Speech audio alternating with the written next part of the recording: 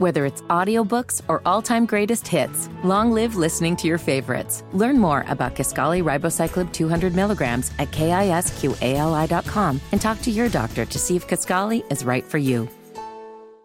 Arrest has been made in that mass shooting that took place in Muncie on Sunday. Surprise, surprise, violent repeat offender guy.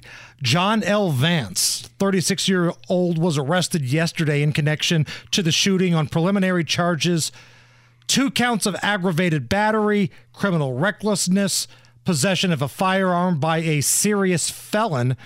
And when you look up this guy's record, if you find out the previous arrest for this guy, I don't think anybody's surprised. It's like a CVS receipt of run-ins with the law. It's that long.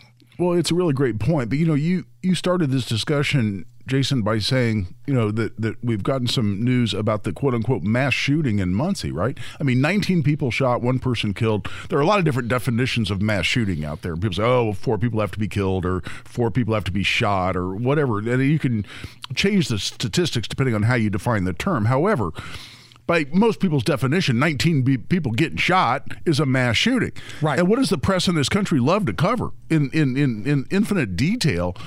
And in their quest to go after the Second Amendment, or mass shootings, why is it radio silence for the vast majority of media outlets out there, certainly on the national scene? Why are you hearing nothing about 19 people getting shot in Muncie after this event? Because you're hearing very, very little, and you know the answer to that question.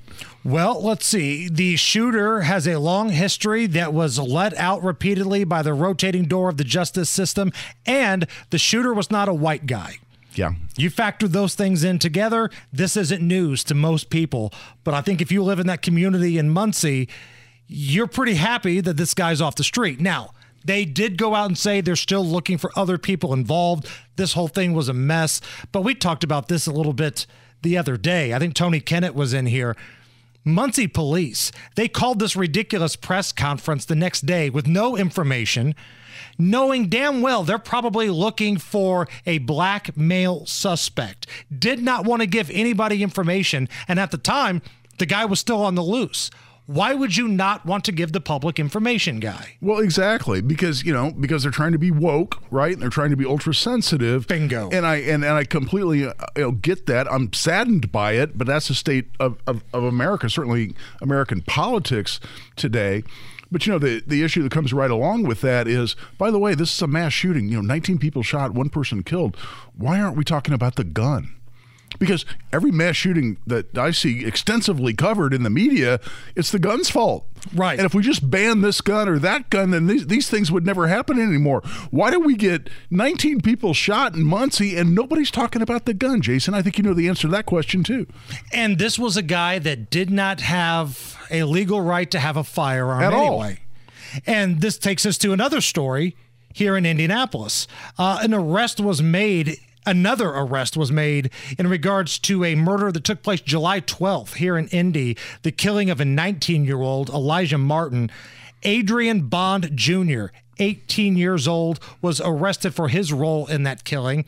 And if you do a search on My Case or whatever the case may be, whatever you use to look up background checks, like the Muncie shooter, you're going to find a long list of offenses.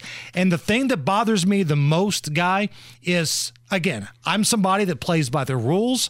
I am a law-abiding citizen. I am smart with my firearm. But Jefferson Shreve thinks people like myself, people like Adrian Bond Jr. and John L. Vance are the same. That's exactly right. Because not only is Jefferson Shreve and Joe Hogsett, they both are blaming you and people like you and like me who live in Marion County or come to Marion County like I do repeatedly. And the fact that we're lawfully carrying either under constitutional carry or with a license, that we're the reason for the violence in Marion County. That is disgraceful to me. And oh, by the way, they would also have you believe if they pass a couple of ordinances that can only fine people, someone with a long criminal history like Adrian Bond Jr. will suddenly give up their violent ways. Right. They'll all of a sudden see the light. Yes. And be different people. Right.